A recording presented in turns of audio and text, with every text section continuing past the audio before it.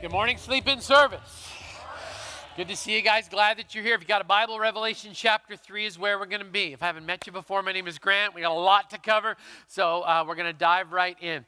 I hear God when I run. So even when we're on vacation, I love to take a little section of the morning and go for a run. Over the last couple of weeks, I had an opportunity to run a beautiful 3-mile stretch on an island in the other side of the country, kind of a deal. And it was absolutely beautiful, stunning. One morning I was out running, and I passed a group of people that were doing something you don't normally see on a beach. It was a group of ladies all about my mom's age. I'm not going to call them old. That would be offensive, okay? But about my mom's age, and they're holding up signs that say things like, "Congratulate Wendy. Come and say hi to, or come and high five Wendy. Wendy is alive." And so I'm a curious guy. So even though I'm sweating profusely because it was really warm, I got in line to high five Wendy. And I met Wendy. Wendy is sitting on a chair on the beach, and people are walking up and like high fiving her and hugging her. And I'm thinking to myself, why are we high fiving Wendy? Like, what's kind of the deal that's going on here? There was a story there, and I talked to one of her friends. Wendy had been battling cancer, but now she had been diagnosed with stage 4 pancreatic cancer. She'd been given 6 to 8 weeks to live. And Wendy had gathered this group of friends from Tampa, Florida, and they'd all come down to this little island to plan her funeral. They came there to plan her funeral, but the night before, the phone had rung. Her doctor back in Tampa had hunted her down on her vacation, and the phone conversation started with these words: "I read the test wrong. You're not dying. Actually, you're cancer-free. You're going to live." So what do you do when you think you're dying and then it turns out you're not dying? Apparently, you throw a beach party with strangers, and sweaty pastors from the Pacific Northwest have an opportunity to walk up and go, "That is absolutely awesome." And I want to promise you something. We are going to end up at a party celebrating life by the time we're done this morning, but we got to go through the dead and dying part first, okay? Stick with me. In Revelation chapter 3, Jesus has strong words for a church that appears to be alive but was in fact dead. Revelation 3 verse 1. Pastor Todd read it. Let me refresh your memory. "To the angel of the church in Sardis write, these are the words of him who holds the 7 spirits of God." Don't be afraid of that imagery. That's an image, a picture of the Holy Spirit. So God is holding the Holy Spirit, a part of himself, in his own hand, and the 7 stars. "I know your deeds. You have a reputation of being alive, but you are dead." Let me read that again. You have the reputation of being alive, but you're dead. Let me put that another way. You have an appearance of life, but it's a veneer. It's a facade. It's a front. Your reality is behind the front, behind all of the flash, you're spiritually dead. There's no life there. He's saying to this church, your church is all about its program. It's all about the person up front. It's not about Jesus. And we've all seen or experienced that at some level. I hope and pray that what God has to say to the church in Sardis is not something he could say about us. I hope and pray that we're not just a church of flash, but that behind the scenes, there's a church of substance that loves Jesus and pursues Jesus. Let me describe to you a spiritually dead church, okay? A spiritually dead church worships the good old days. The stories are all about the good old days when God used to move in our midst. The energy always goes back to reliving past victories. And the new ideas tend not to be new. They just tend to be recirculated or rebranded old ones. A spiritually dead church looks backwards because there's nothing compelling about their present and most certainly nothing compelling about their future. A living church lives in its present, but actually has the audacity to believe that there are even better days ahead because God is still in control and still on the throne. Secondly, a spiritually dead church refuses to change.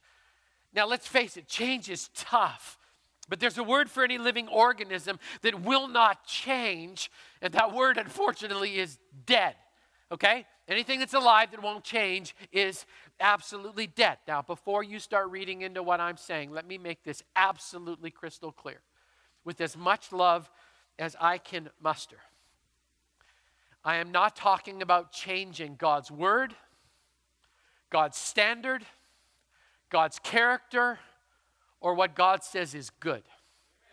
On those 4 things, we will not change. We have attached ourselves to the holy word of God, and it doesn't matter what any group of people on the face of this earth rule or decree. We believe in God and his word, and the only person we're trying to impress is Jesus himself. Can I get an amen from the 11:15 service, okay? And I hope that came across as loving, because it was meant to be.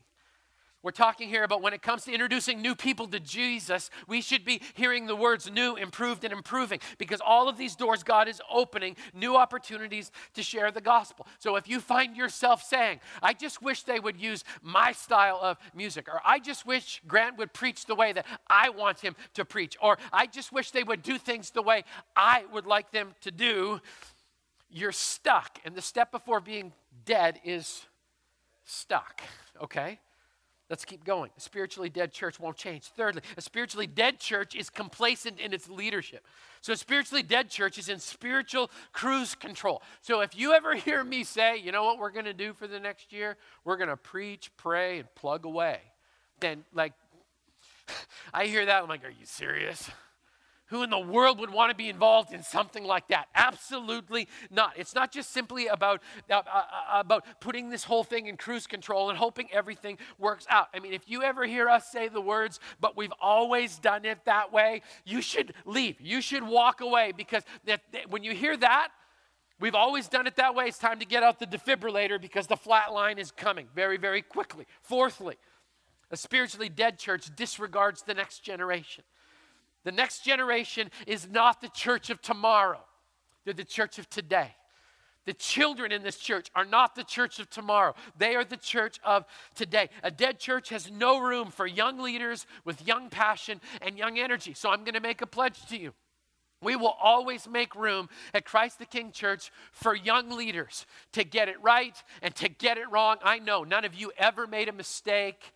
You've never said something that you wish you could take back. You've never stepped over a line that you wish you could retreat from. We are always going to make opportunities for young leaders to flourish, because I don't know about you, but I'd really love to have somebody to take the torch when we're ready to pass it. That's what we're hoping for, right? All those years ago, why did Bob Dunlop give a 14-year-old kid with a really big mouth an opportunity to preach on a Sunday night at Faith Fellowship Baptist Church in Brandon, Manitoba? Why? I mean, should he have done that? Probably not. But he did. Why? Because he wanted to give somebody an opportunity to lead in a place that necessarily they didn't deserve to be. But it was just like, let's give the kid a shot and see whether or not God actually does something with it. We want those opportunities to be here. A living church makes room for young leaders to actually lead. And then finally, a dead church ignores the urgent call to share Jesus. I mean, there's an urgency to the message of Jesus, because in this particular passage, for the first time in Revelation, Jesus says, I'm coming soon. Now, it may not seem soon enough for some of us, but it says he's coming soon. A dead church doesn't care about people who don't know Jesus, because their salvation is like a spiritual life insurance policy. And as long as they're in and they get to go to heaven, honestly, if they were to be really honest, they would say they didn't care about anybody else and the rest of the world can just go to hell. A spiritually dead church is dying, and that was the church in Sardis. And God speaks to them, flash on the outside, dead on the inside. And this is what he says to them. This is God's plea to a dead church. He says, wake up, strengthen what remains and is about to die. I found your deeds unfinished in the sight of my God. Remember, therefore, what you have received and heard. Hold it fast and repent. But if you do not wake up, I will come like a thief, and you will not know at what time I will come to you. I mean, God says to this dead institution, wake up, stand up, flex that atrophied muscle before the rigor mortis sets in physically and spiritually. I actually need you to move. Remember back to that moment when you were filled with passion and filled with joy. Repent and realize God is coming back soon, and we're going to answer for whether or not we were alive or dead. And I want to remind you, Jesus is coming back for a living bride, not a dead corpse. So we're called to be alive. Now, according to the next verse, they weren't all dead. Isn't that the way it always works? You know, you got this church, and then there's just this little fragment of human beings who are on fire and they just won't quit. They're in it.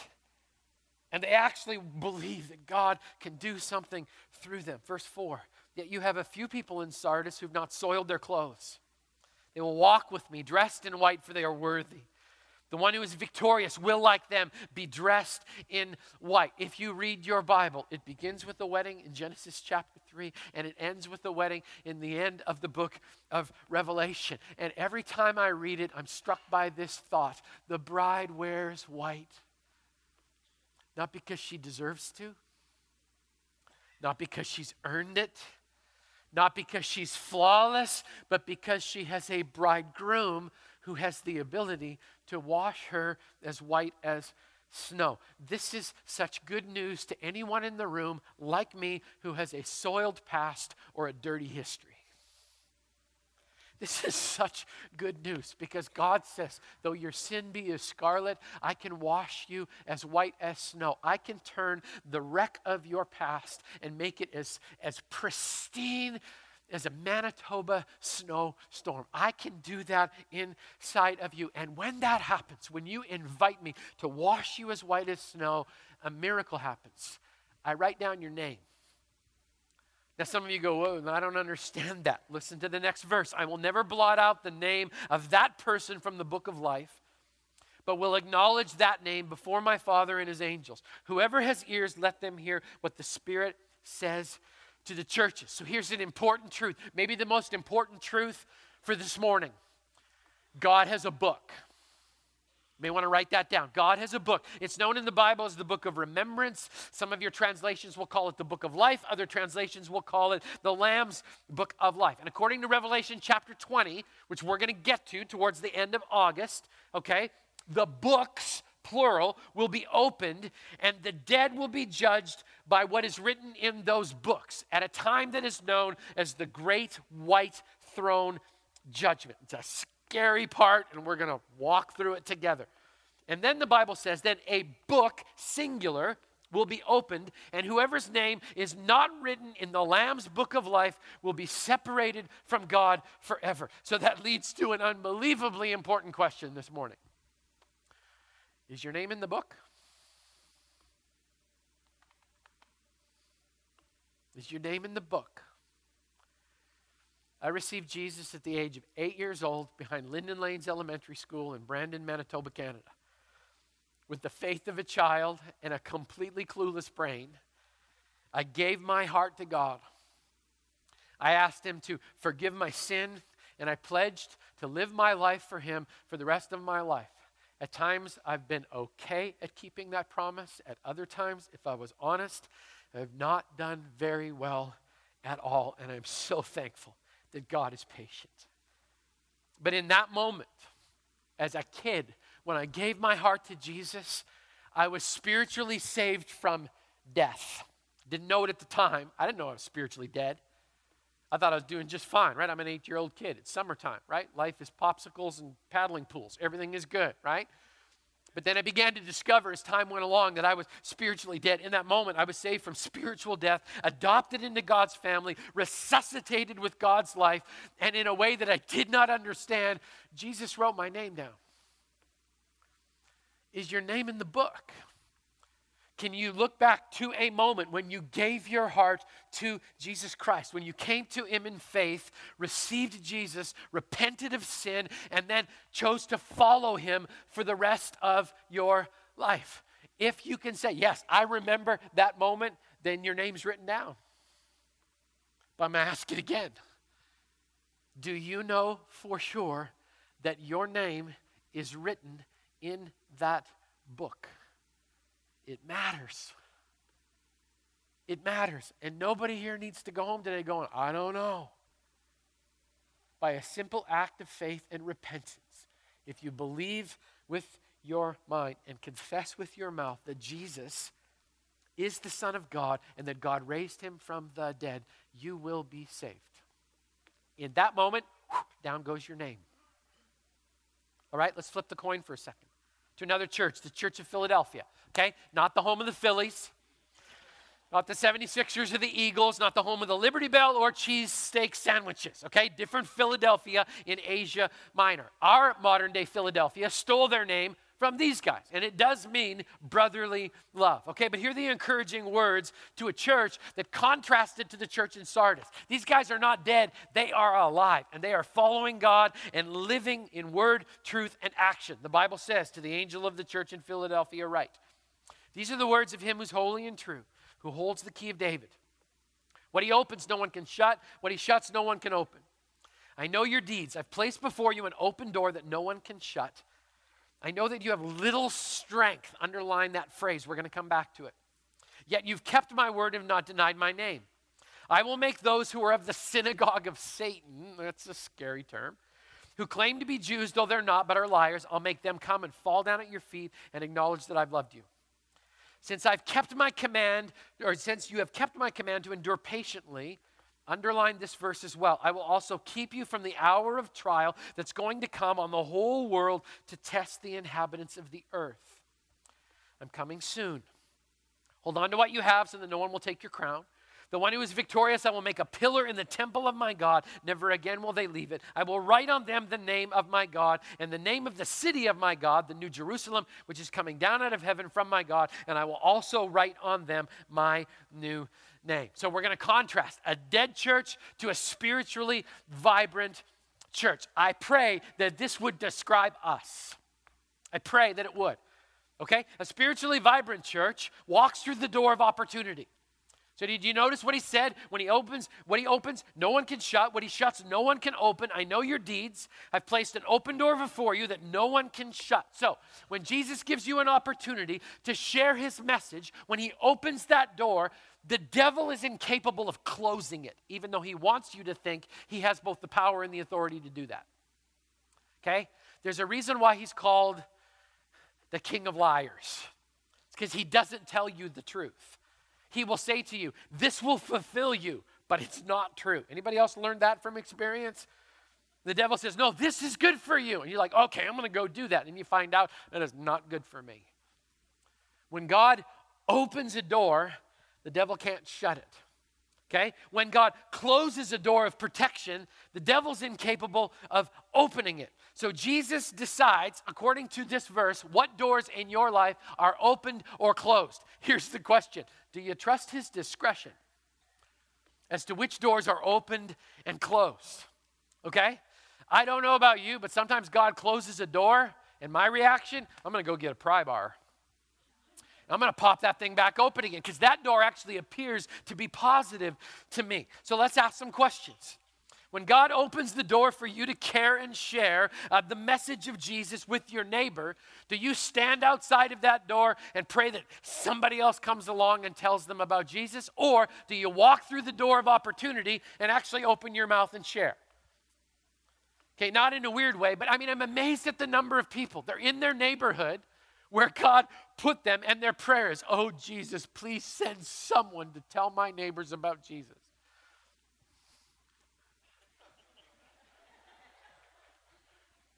Be the answer to your own prayer, right? You can put a big check mark past this one. God sent someone. I'm it.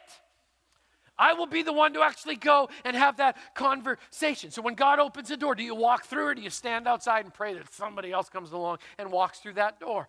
When God closes the door on a relationship, do you trust him and move on?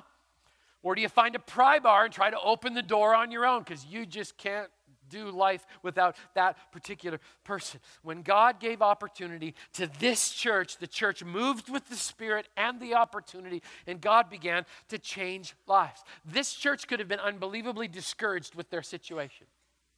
Maybe today, you've been watching the news for the last couple of weeks. Maybe you are unbelievably discouraged about your situation. You know what I love about this church? They said, well, here we are. We should probably stay faithful and do what God has told us to do. So this group of people was under Roman oppression, but they're sitting at home going, you know what? The Romans have done a few things that are actually kind of cool. They built roads. We should probably walk and travel on those roads and talk about Jesus. This group of people said the Romans instituted a law that the Greek language was going to be everybody's language. They looked at that and said, we all know how to talk Greek. So now we got a road system and an opportunity and a common language. The time is absolutely perfect for us to take the message of Jesus to every corner of the earth. Let's not get all freaked out and discouraged. The last time I checked, because I went to the end of the book, Jesus is still on the throne, people. Let's focus on that.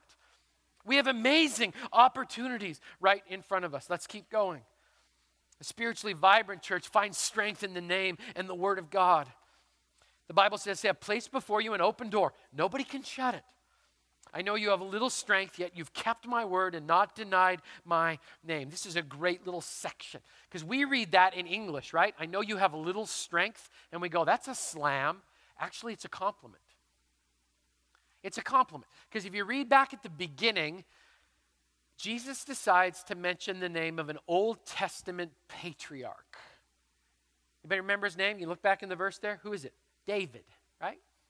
Who's David? David's just a punk little shepherd kid. A little man of little strength with a slingshot. He's a singer. He's an artist, probably a temperamental one. He's just a boy of little strength who had the audacity to believe that just because he had little strength, it didn't matter because he was covered by a God who had limitless strength that pushed him out onto a battlefield with the audacity to believe that a kid of little strength could take down a giant as long as God was on his side. So God says to the church, yeah, I know you have little strength, but it's okay. Because you've been linked together with a God who has limitless strength. So let's just watch what happens when you walk through the door of opportunity that I've laid in front of you. Let's keep going. A living, vibrant church expects and anticipates opposition. Verse number 9. I will make those who are of the synagogue of Satan, who claim to be Jews, though they are not, but are liars. I'll make them come and fall down at your feet and acknowledge that I have loved you. So here's something that we all better get a clue on, okay? Wherever there is a church of Jesus, there will be opposition. I know that shocks some of you. It's like, I thought life would just be simple when I came to Christ. Really? Really? Do you actually know what Jesus stands for? I mean, you should expect some level of opposition. In fact, 11:15, I didn't say this any other time, but you guys, you're like the tough crowd. If you don't encounter opposition as a believer, I would ask you this question. Are you sure you're a believer?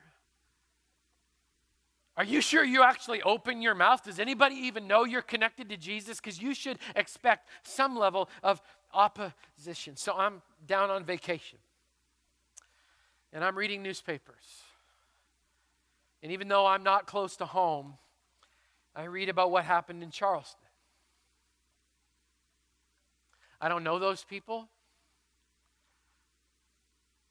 Apparently, they love Jesus and love their Bible. Because whoever that group of people was that was meeting together in that Bible study that night, they came for the specific purpose to pray for their community and study God's Word. Which means something to me. That's family. And my Bible says, when my family hurts, any part of it, that should hurt me. The Bible says we're supposed to weep with those who weep, mourn with those who mourn. So I've found myself on vacation mourning with a group of family that I have never met before in Charleston. I pray that God spares us from that kind of pain.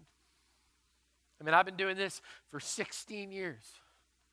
And I hope and pray we never have to live through what our family in Charleston has lived through. But I was also absolutely amazed as I watched the newspaper, as I opened my iPad and watched videos. I watched how something horrific started with hate and God somehow transformed into love. This blew me away. I watched the videos. I don't know if you saw them or not. Of the family members of those who had been murdered by that young man. They had an opportunity to speak to him before he was arraigned for his hearing. And you can hear the voices of the family members saying, "We forgive you One lady said, young man, find Jesus. Find Jesus. He loves you, and so do I. Where does that come from? It comes from the life of Joseph. Joseph speaking to his brothers who sold him into slavery.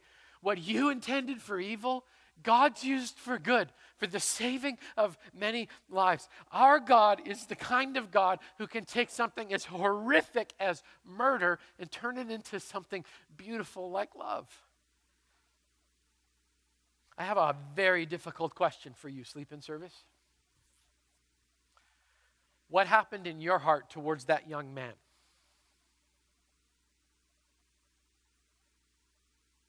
Did you want to hurt him? Jesus says, love your enemy.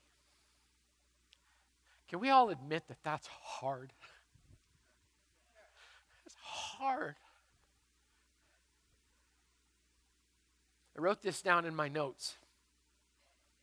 You don't judge how you love based on how you treat the people you like. You judge how you love based on how you respond to the people you hate. And I don't use the word hate lightly. Let me say that again. You don't judge how you love based on how you treat the people you like. That's easy. You judge how you love based on how you treat the people that you hate. Easy for me to love the family of the victims. Easy for me to love the first responders, the firefighters, and the police who didn't run away from the scene but instead ran towards it. Easy for me to love them. Jesus calls me to love my enemy, and that's truly how much I love him according to Scripture. Let's keep going. A living, vibrant church relies on God's protection in times of trial and tribulation. All right? Let's just face it. So far, first couple of chapters, Revelation, not much controversy, right? We're working our way through the 7 churches. Some people would go like, yeah, I know what we're going to do. We're going to get to the end of that, and then we're going to call the rest a wash. Yeah, no, absolutely not. Come for the rest of the summer. We're going to dive through it. But here in Revelation chapter 3, verse 10, there's this verse that says, I will keep you from the hour of trial. Let the controversy begin, okay? There are some people who believe, I will keep you from the hour of trial. They believe that means God will spare his people from a time coming in our future known as the Great Tribulation, a season of 7 years. It starts off pretty good, gets really, really bad. They believe that God will rapture his church, actually take his church out of the earth and not allow them to go through that time of Great Tribulation. Okay? There are other people who love Jesus with verses who believe that this verse refers to the trials of this particular church, that it's just for the church in Philadelphia, and this is God's promise that no matter what came against them, that God would protect them. There are other people who love Jesus with verses in hand will say this verse refers to the suffering of God's people throughout all of history and God's promise of protection. And the reality is this: people have debated this for centuries. Okay? People have debated the idea of whether or not there is a rapture when God's church will be taken out of the earth. They've been debating this for centuries. People have been debating rapture and tribulation for 2,000 years. And the world has not been waiting for me to show up and tell you which is right and which is wrong. Okay? I grew up in a church where rapture and tribulation were preached all the time. It was taught as a great fear motivator. And it always seemed to happen this way. On a Sunday night, when it was 96 degrees in Manitoba, 100% humidity, we would go to church and sit in the front row because my dad was a deacon and my mom was the church treasurer. And the fish books would be in the front row. And we'd have a visiting evangelist show up in a suit with a tight collar. And he would sweat profusely. And he had a very large Bible, which he would shake at us. And ultimately, his message would build to a crescendo. And he would say to me as a 7 or 8 year old kid, you need to accept Jesus or you will be left behind. And if you are left behind, you're going to have to live through the Great Tribulation where you're going to have the opportunity to accept or refuse the mark of the beast on your forehead. And if you refuse it, you will have your head cut off. Whee! Like, yes! That's awesome. And then they would show movies. Movies. Some of you remember A Thief in the Night, Distant Thunder, right? And there's a scene in the movie where the person walks outside and there's a lawnmower running all by itself. And every day from that day forward, my dad would be doing lawn care. And he'd like leave the lawnmower running and walk away. And I'd walk outside and no, I want to go too, right? Like, up. You guys, some of you know what I'm talking about, right? I got saved every Sunday night all summer long. It's just like, Jesus, please don't leave me behind, right? Some of you grew up in traditions and you're like, I've never heard that word ever. It's like rapper? Did you say there's a rapper at the end? Rapture? What? Here's an idea, okay? Would it be possible as a church that we could have an informed theological opinion without having to consult YouTube? Just saying, okay? Everybody wants to send me YouTube videos these days, right? I don't understand. Here's what I did. I'm not going to tell you what position to hold. In fact, I'm going to ask you again to come back to our agreement. I listed off in your outline all of the major verses about rapture and tribulation and where that comes from, and I would like you to do the unthinkable. I would like you to actually go home, open your Bible this week, read what the Bible has to say, and make up your mind for yourself. And realize there may be other people in the room who disagree with you. And that's okay. Okay? Let's keep going as we wrap up. A living church finds their identity fully in Jesus. Not in their position, not in their eschatology, which is a fancy word for what you believe about the end times, not on their little circle that excludes or includes people based on their preferences. A living church holds on to the promise, I'm coming soon. Hold on to what you have so that no one will take your crown. Verse 12, the one who's victorious, I will make a pillar in the temple of my God. Here's my prayer for us as a church. If we actually believe that Jesus is coming soon, one of the things we will aspire to is to become pillars in our own community. That we will stand for what is right based on the foundation of the Word of God, that we'll never be afraid to speak in a loving way to people who may even disagree with us, but that we stand firm on the name of God because that's the name that's been written on our heart. Never again will they leave it. I will write on them the name of my God and the name of the city of my God, the New Jerusalem, which is coming down out of heaven from my God, and I will also write on them my new name. All those years ago, in that moment as a kid, Jesus wrote his name on my heart. And I've been trying to figure it out ever since. I'm so glad I belong to a church where it's okay to try and figure it out as you're going along. You know, we use this phrase around here, we're building this bike while we're riding it. That's kind of how it works. I love the movie Toy Story. You guys remember Toy Story? Right? Anybody else in the room cry in animated films? It's really embarrassing, isn't it? You know, it's like I hate it when that cartoon actually gets me, right?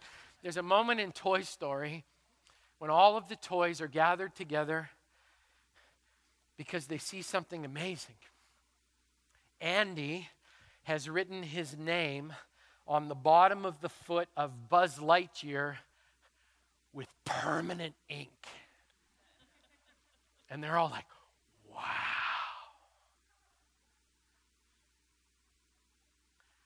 Without being gross or weird, if you're here today as a follower of Jesus Christ, he's written his name on your heart in permanent blood. He went through that so he could write his name on your heart so that when you gave your heart to him, he could write your name down in the Lamb's Book of Life. So someday when you stand in front of him and God says, why should I let you into paradise? Jesus will come and say, actually, he's with me.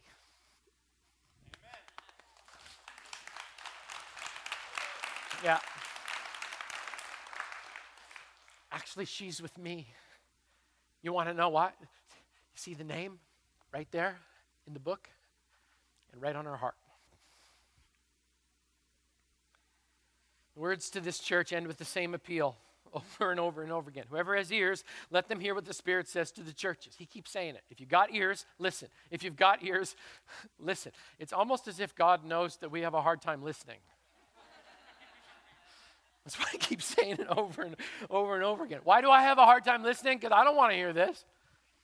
I don't want to hear I'm dead. I think I'm doing okay. I'm fine, right? Why don't I want to hear this? Why would I not want to listen? Sometimes pride. It's like, I don't want to have to listen to these guys. That's a 2,000-year-old lesson. I don't have anything to learn from a 2,000-year-old church. Maybe you do if you're dead. Maybe you need to hear the same hope. Maybe you need to realize again today that your name has been written down and that you bear that name, and that it would be okay if somebody else actually knew that you bore that name, because you are not ashamed of the gospel of Christ, because it is the power to save you and to save everybody else in Whatcom County.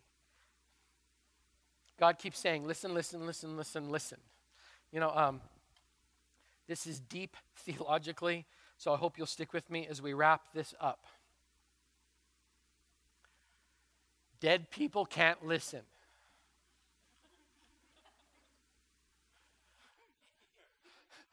Right? Those who are alive can hear what God is saying to the churches. Here's my question. What's he saying to you? I've been asking myself that question all week. What's he saying to me? About being a pillar. About establishing that pillar on the foundation of the Word of God. About standing up for what Jesus believes is right, not caring what anybody else thinks. You know what I love about following Jesus? It means I have no one to impress and nothing to prove. Because his acceptance is the only thing that matters to me. May we not be the church of Sardis. May we always be the church of Philadelphia. May the world know how much we love him by the way we love each other. Would you pray with me? God, thank you for this morning and this challenge. May our lives be forever changed by it.